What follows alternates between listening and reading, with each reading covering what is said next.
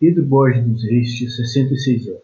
Era professor de inglês nos colégios públicos de São Luís de Montes Belos. Pedro era um sujeito boa praça.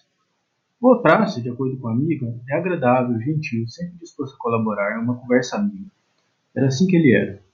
Adorava andar de bicicleta. A filha me comentou que humildade e solidariedade eram palavras que definiriam quem ele foi e para quem era próximo que nem ela foi. Ele faria aniversário em 14 de setembro. Muitas vezes encontrei ele no trevo do córrego de ouro de São Clearlândia e outras cidades, nos diz a colega que explicou porque ele era boa praça. Ele era de luta. Nas assembleias de Goiânia e nas lutas sindicais, ele sempre estava presente. Se tivesse 3, 4 reunião, ele não desistia da luta, me explica outra companheira, que é a Renata. Ele estava muito triste, revoltado pelo aumento da contribuição previdenciária que a gente voltou a pagar depois de aposentado.